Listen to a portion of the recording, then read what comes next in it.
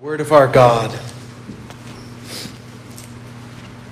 And it happened when Jesus was in a certain city, that behold, a man who was full of leprosy saw Jesus, and he fell on his face and implored him, saying, Lord, if you are willing, you can make me clean. Then he put out his hand and touched him, saying, I am willing, be cleansed. Immediately the leprosy left him, and he charged him to tell no one, but go and show yourself to the priest, and make an offering for your cleansing, as a testimony to them, just as Moses commanded. However, the report went around concerning him all the more, and the great multitudes came together to hear and to be healed by him of their infirmities. So he himself often withdrew into the wilderness and prayed. So far in the reading of God's word. Let's pray. Father, we thank you for your word.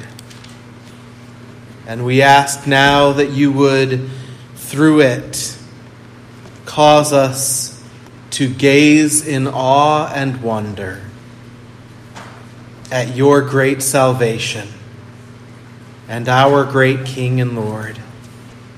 For we ask it in Jesus' name. Amen. We look around our culture, and it's quite shocking, probably, to many of you, especially the older we get, probably, or those of you who were my age before some of the things going on today, or even an imagination in your mind.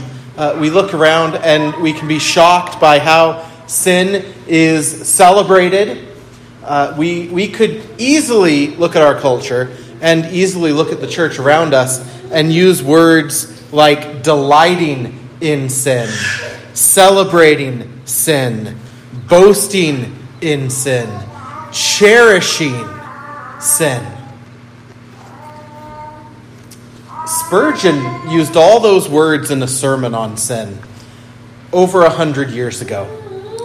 And he used another phrase that really caught my attention this last week as he talked about the power of how even sometimes Christians view their sin. He worded it like this, that we love the look of our spiritual leprosy.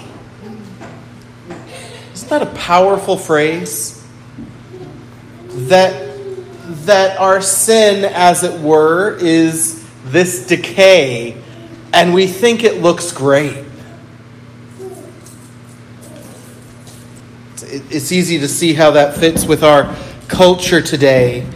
Maybe we need to consider our own hearts to see if in more subtle ways we too, like our culture, celebrate our sins, cherish our sins, look at our sins, and like how the decay looks. Spurgeon is, of course, just picking up on what the Bible is doing with leprosy, what God does in His Word in terms of looking at leprosy. Leprosy was just a kind of catch-all for any skin decay issue in Old Testament Israel. That's why you can read Leviticus 13 and 14, and doctors and physicians might say, well, this is more than just leprosy, because we have this one thing that tends to be referred to as leprosy for the past couple hundred years. But the Bible's not just ignorant and calling things leprosy that aren't. The word leprosy in the ancient world wasn't tied to just that one disease. It was a way of referring to any skin issue that was a decay of the flesh. Now, that could be a very minimal thing. That could sometimes include things that you and I would look at and say, oh, I could really use some medicated ointment. And I'm going to run down to the drugstore and get some cream. Or the doctor will give you some cream, and 3 days later it's gone. And in fact, Leviticus leaves room for that. That was part of what Leviticus 13 talks about. This decay that's very temporary. But there was also the more intense versions of it that would be with you for all of your life and would result in one sense, the end of your life in a variety of ways. And all of it God uses as a picture of sin. Not in the sense of saying, this person has leprosy because he sinned. Or this person has leprosy because mom or dad sinned, and so they inherited it. But rather to say, look how this decay that came into the world with death through sin, look at how it presents an outward picture of what we look like inwardly. So these people who had leprosy stood as a visual for all of Israel to remember. You may have perfect skin, but inwardly, this is you. I had a professor, Old Testament professor in college, who because he had that hindsight that we have of seeing what God was doing with leprosy back then, said, if I was an Old Testament leper, I would see it as the greatest joy to walk around as this image of the gospel. I think that's wrong. It was a curse, wasn't it? It's connected to the fall. But it does point us to the gospel, doesn't it? It points us to the need. It was intended to point us to the results of sin in the world. And so this morning, as we look at this short passage, I want us to consider together what leprosy was to this man. What the culture viewed leprosy as. That God is using it to point to something spiritual as well. And I think the thing in their culture can be boiled down to kind of three thoughts. They all overlap, so there's going to be a lot of overlap. But three thoughts about what leprosy is in the Bible. First, leprosy consumes. Whatever variety it is. And there was malignant and there was non-malignant. But in one form or another, it consumes the flesh, maybe very temporarily, maybe terminally, but it consumes.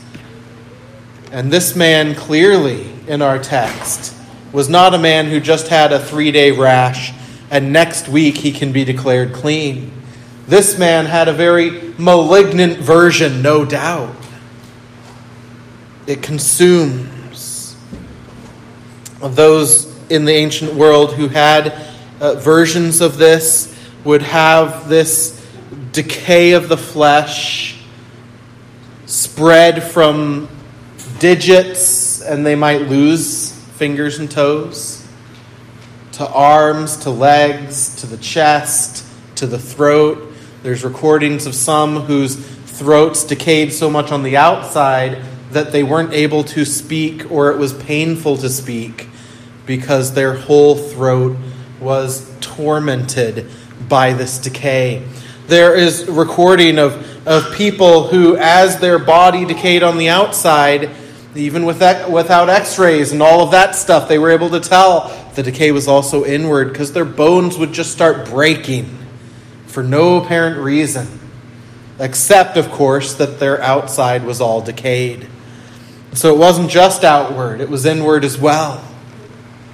There were those who had ulcers form, because as the body decayed, the blood didn't flow properly. And so you would have bad blood supply to various limbs. Your face, and this sounds more cosmetic, but I want you to imagine this actually happening. to your closest loved one. Your face would so distort, even if it wasn't actually rotting away in front of you, because the rest of you was rotting away. Your face could distort until you looked like a lion.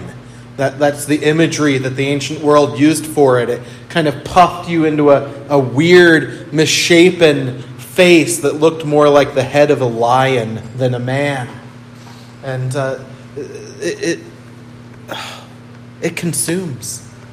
It consumes. And it leaves a great dread. Imagine that first moment, seeing just a spot, perhaps on your hand. But there's no known cure.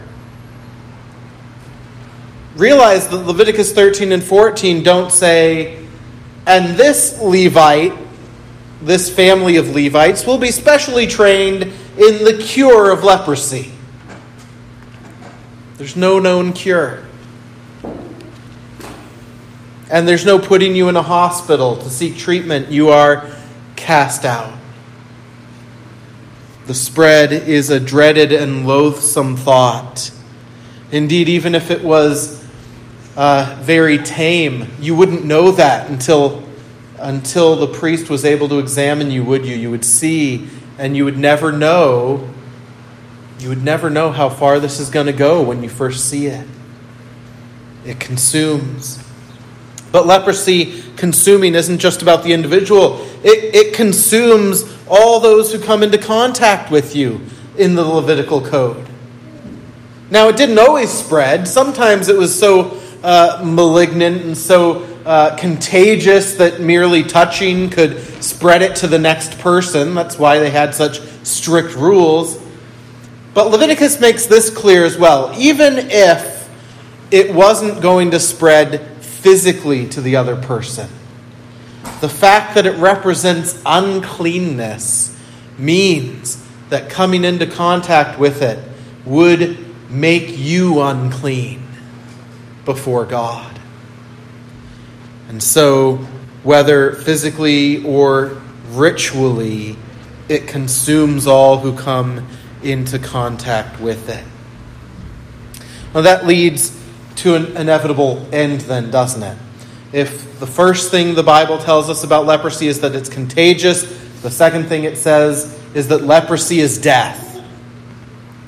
It's death. In many cases, quite literally. Spreading until you fall into a very painful existence on the ground, unable to do anything, and with no one who is able to touch you to help you, and then you die. But also just a living death. That was actually a phrase that was used in some parts of the ancient world about those with leprosy.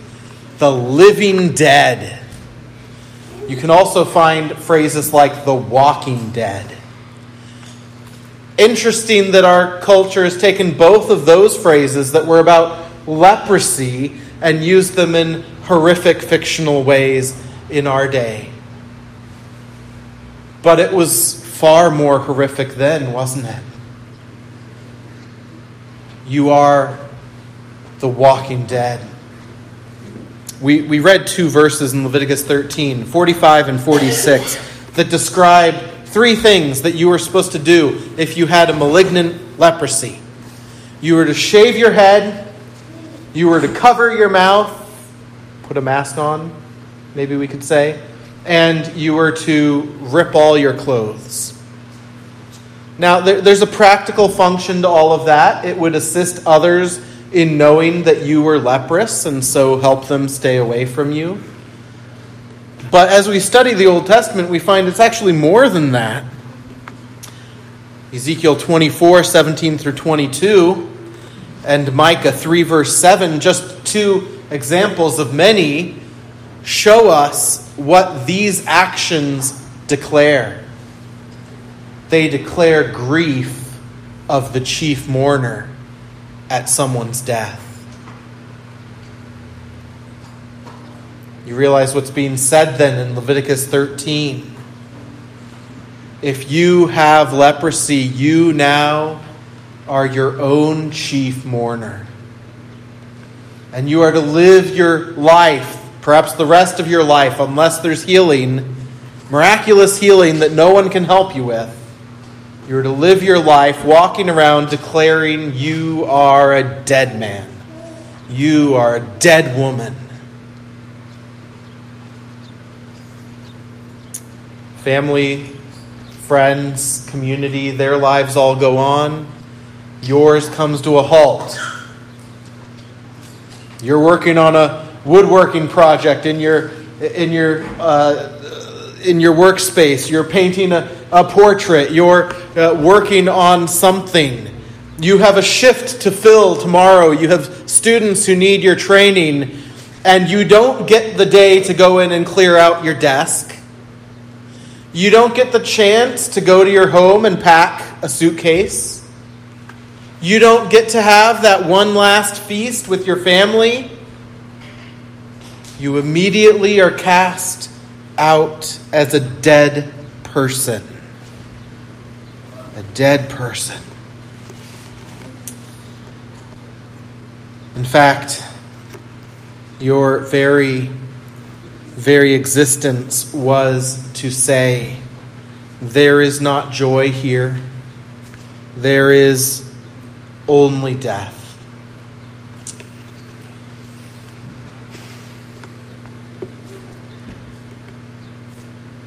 I think of Spurgeon's comment I began with, his comment that we love the look of our spiritual leprosy, delighting and celebrating and boasting in it. He goes on to comment that we do all these things even as it works death in our life. Because sin's diagnosis, just like malignant leprosy, only has one end: death. And then a third word, and I've already been wrapping this point in, like I said, they all overlap, but leprosy consumes, it is death, but it also separates. It separates, doesn't it? It separates you ceremonially from God.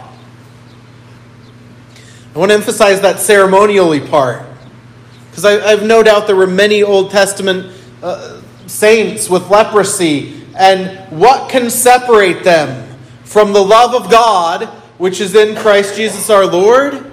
The New Testament is very clear. Nothing, not even leprosy, could separate them. They no doubt had very strong faith or struggled greatly to retain their faith as they lived by themselves out in the wilderness. But ritually and ceremonially, they are separated from God. They're not allowed to attend corporate worship anymore.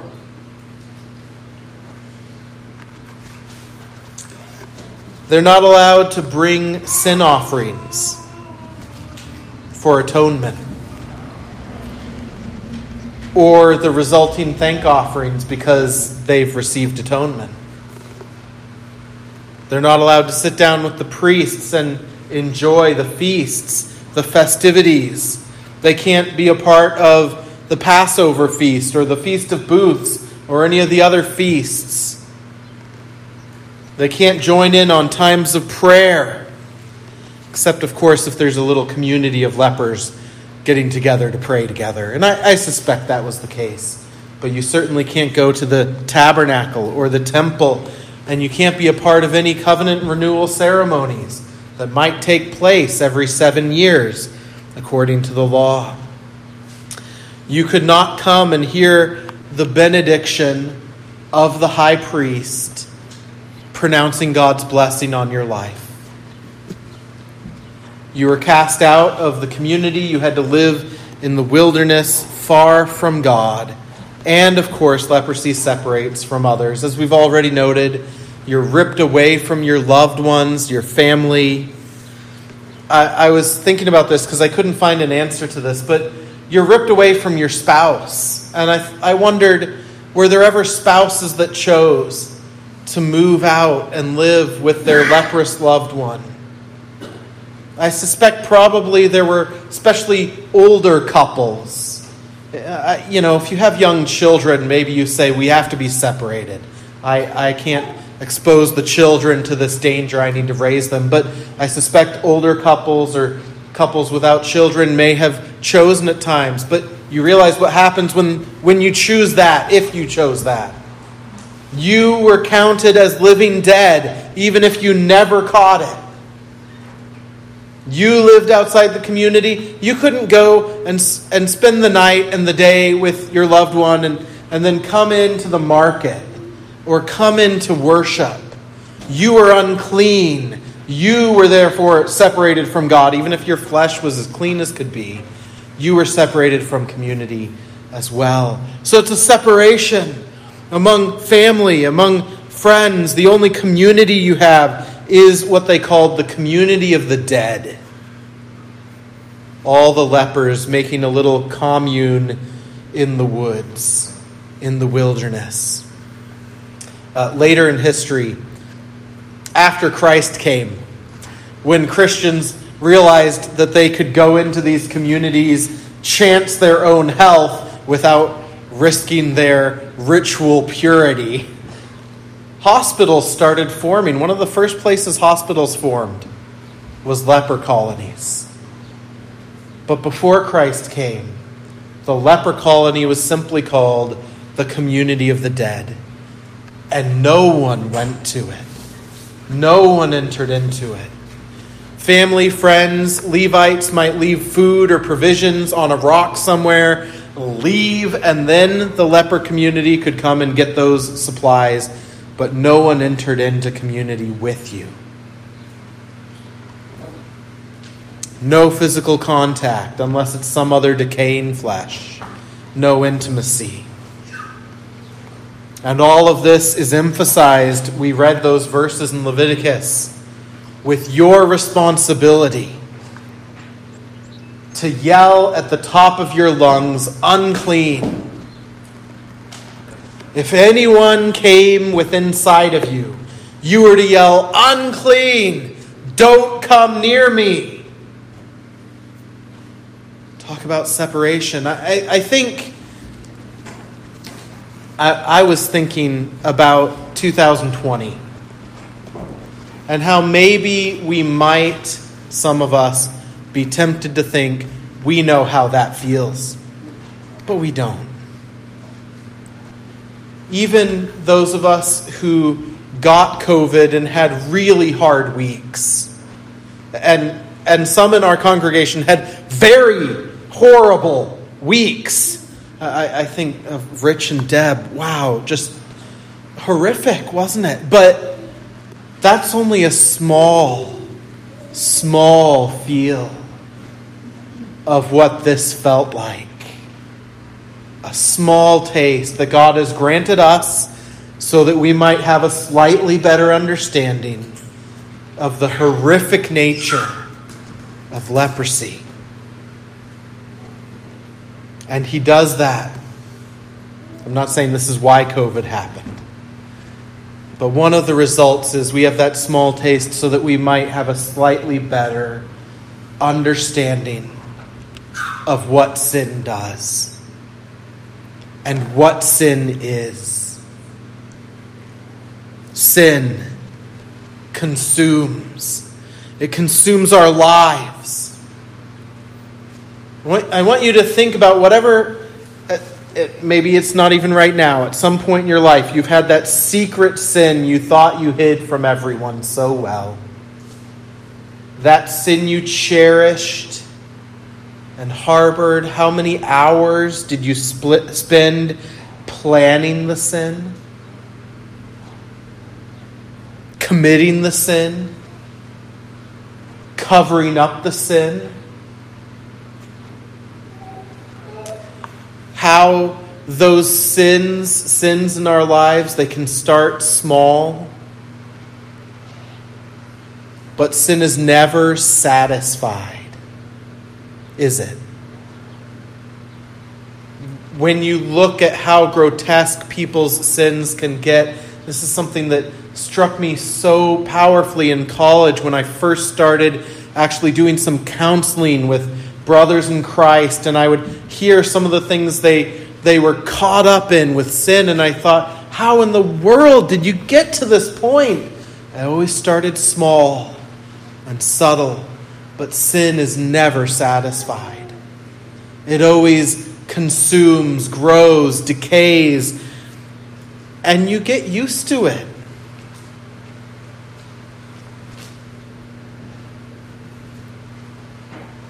I'm not trying to be mean, and I'm not talking about any of you here, but sort of like you meet someone who just is completely oblivious to their bad body odor. Right? You've met those people. Maybe it's you, I don't know. I'm not accusing any of you of this. But you meet the person and you think they're unaware. They just don't even realize how bad they smell. Why is that? Well, because over time they got a little dirtier and they got more and more used to it. Sin is never satisfied. It consumes us. Our time, our energies, our passions, our affections. Why do so many relationships break?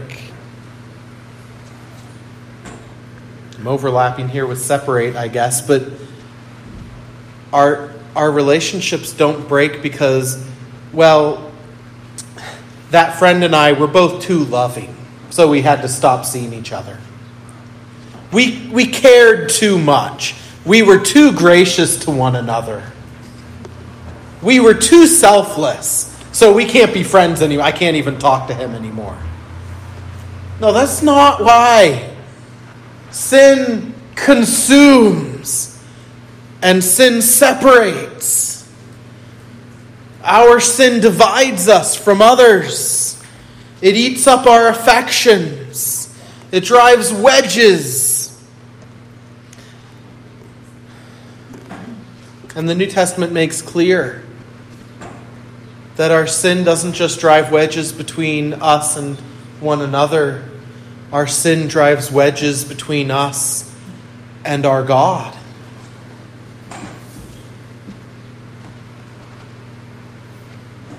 And our sin is death, isn't it? The Scripture is very clear about this. Romans 6:23, for the wages of sin is death.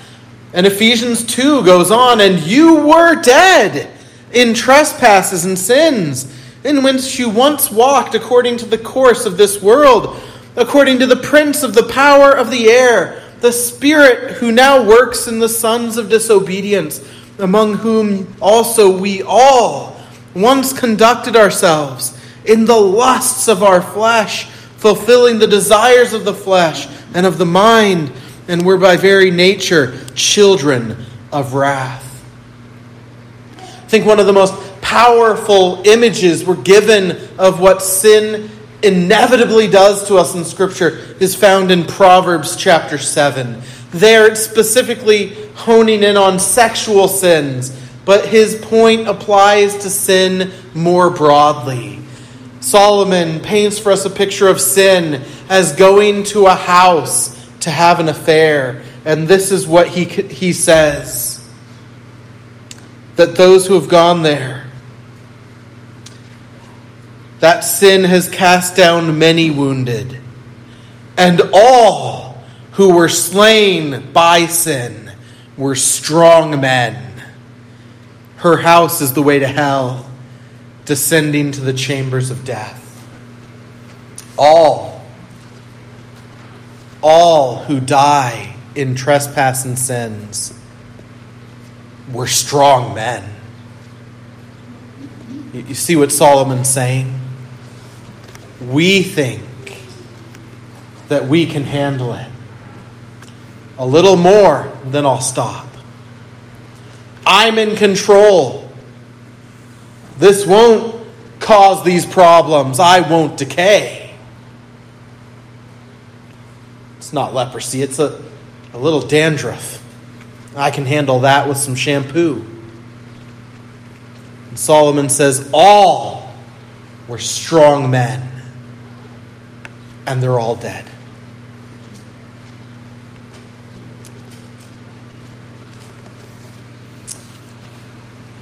Here's this man. This is how he's been taught to view himself. This is the experience he's had, and I haven't even been able to barely touch how he must have felt. He'd no doubt spent his entire, however many years he was leprous, thinking, no hope.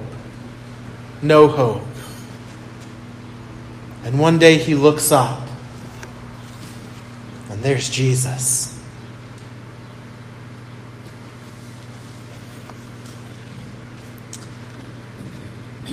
The walking dead man before us in our passage cries out, Lord. Do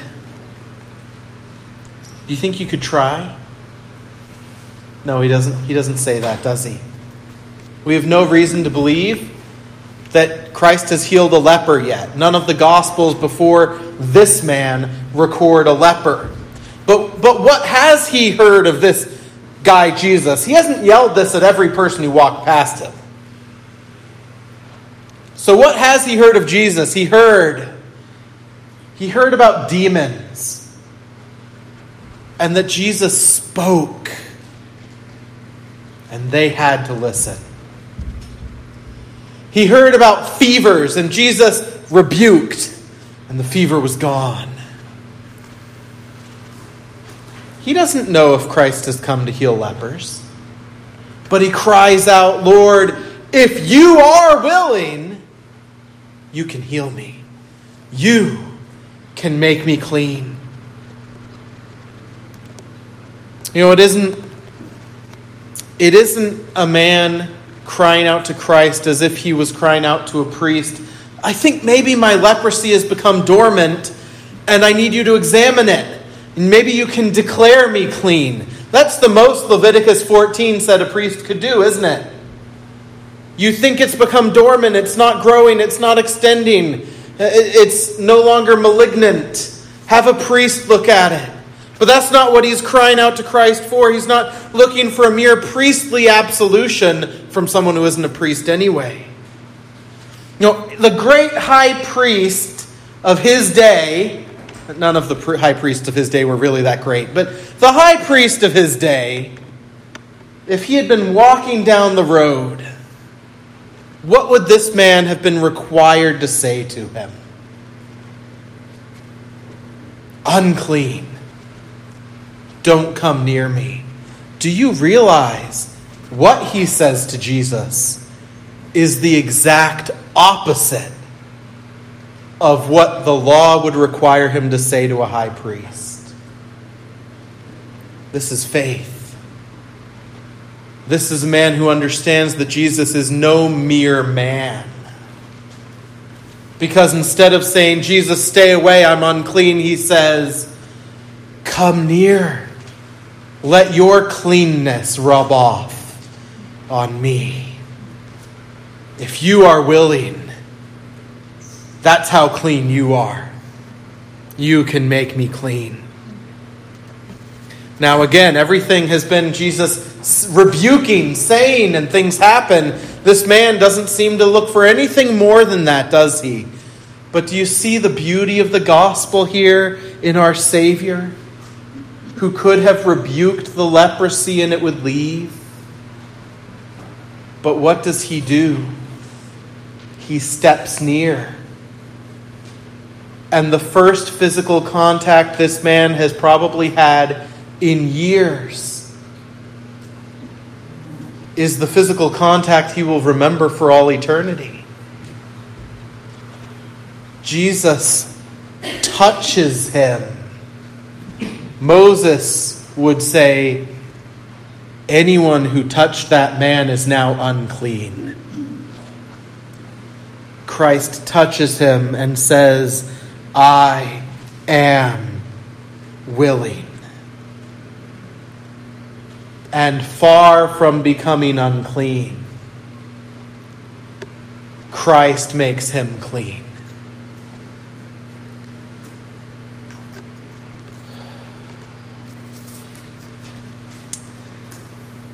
Shouldn't surprise us.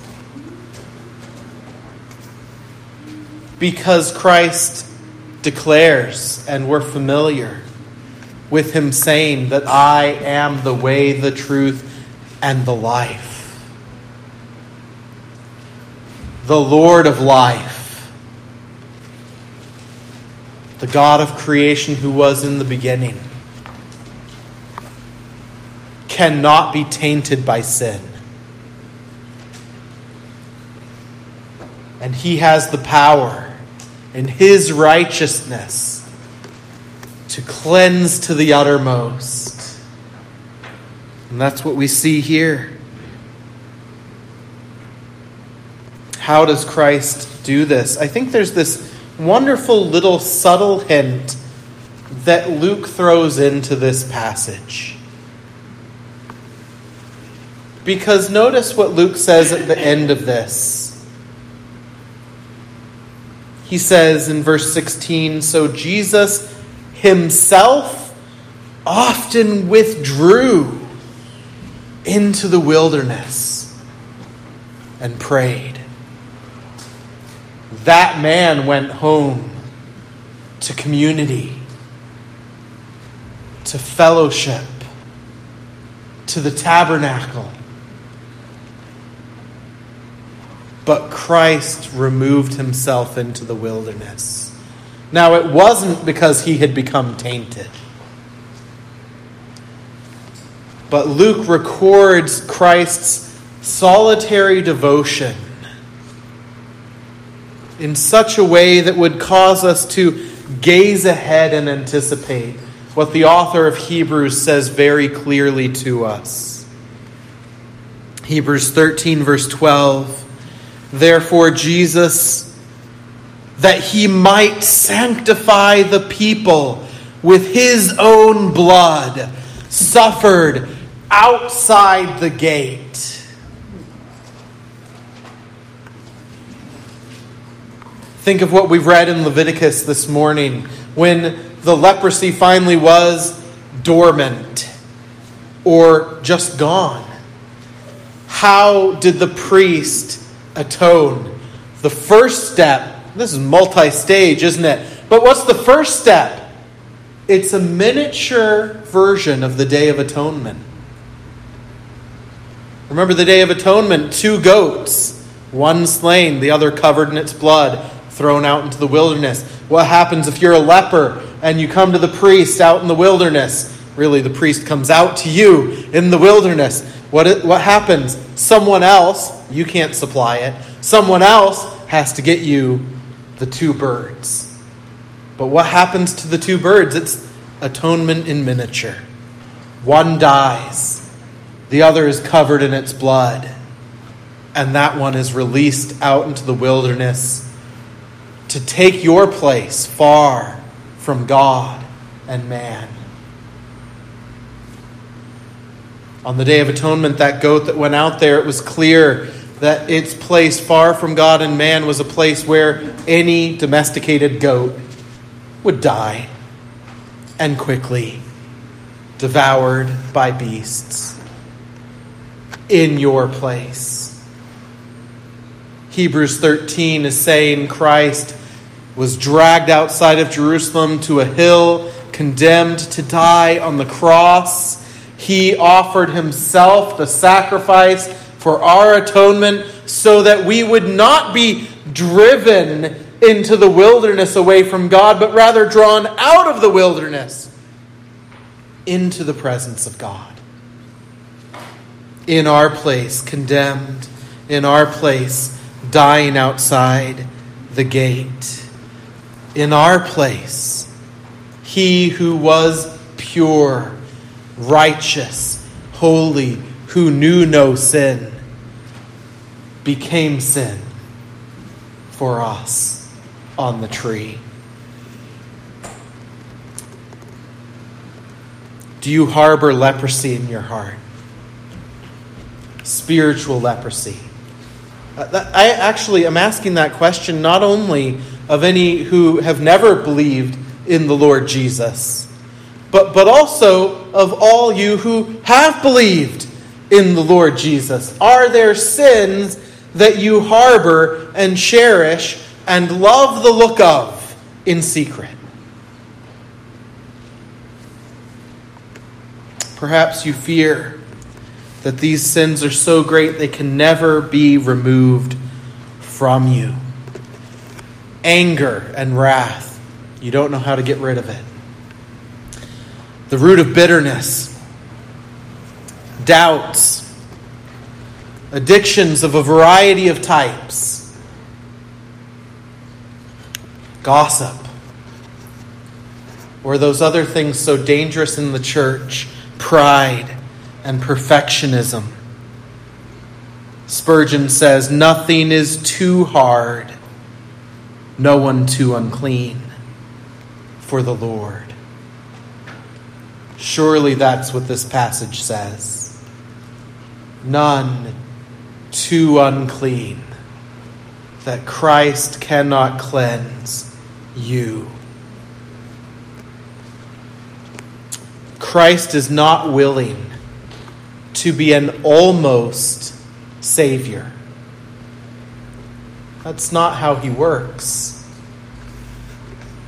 He is willing to the fullest extent to save all those who believe. Or as we just sang before the sermon, of all those who asked him, he refused none. Thanks be to God.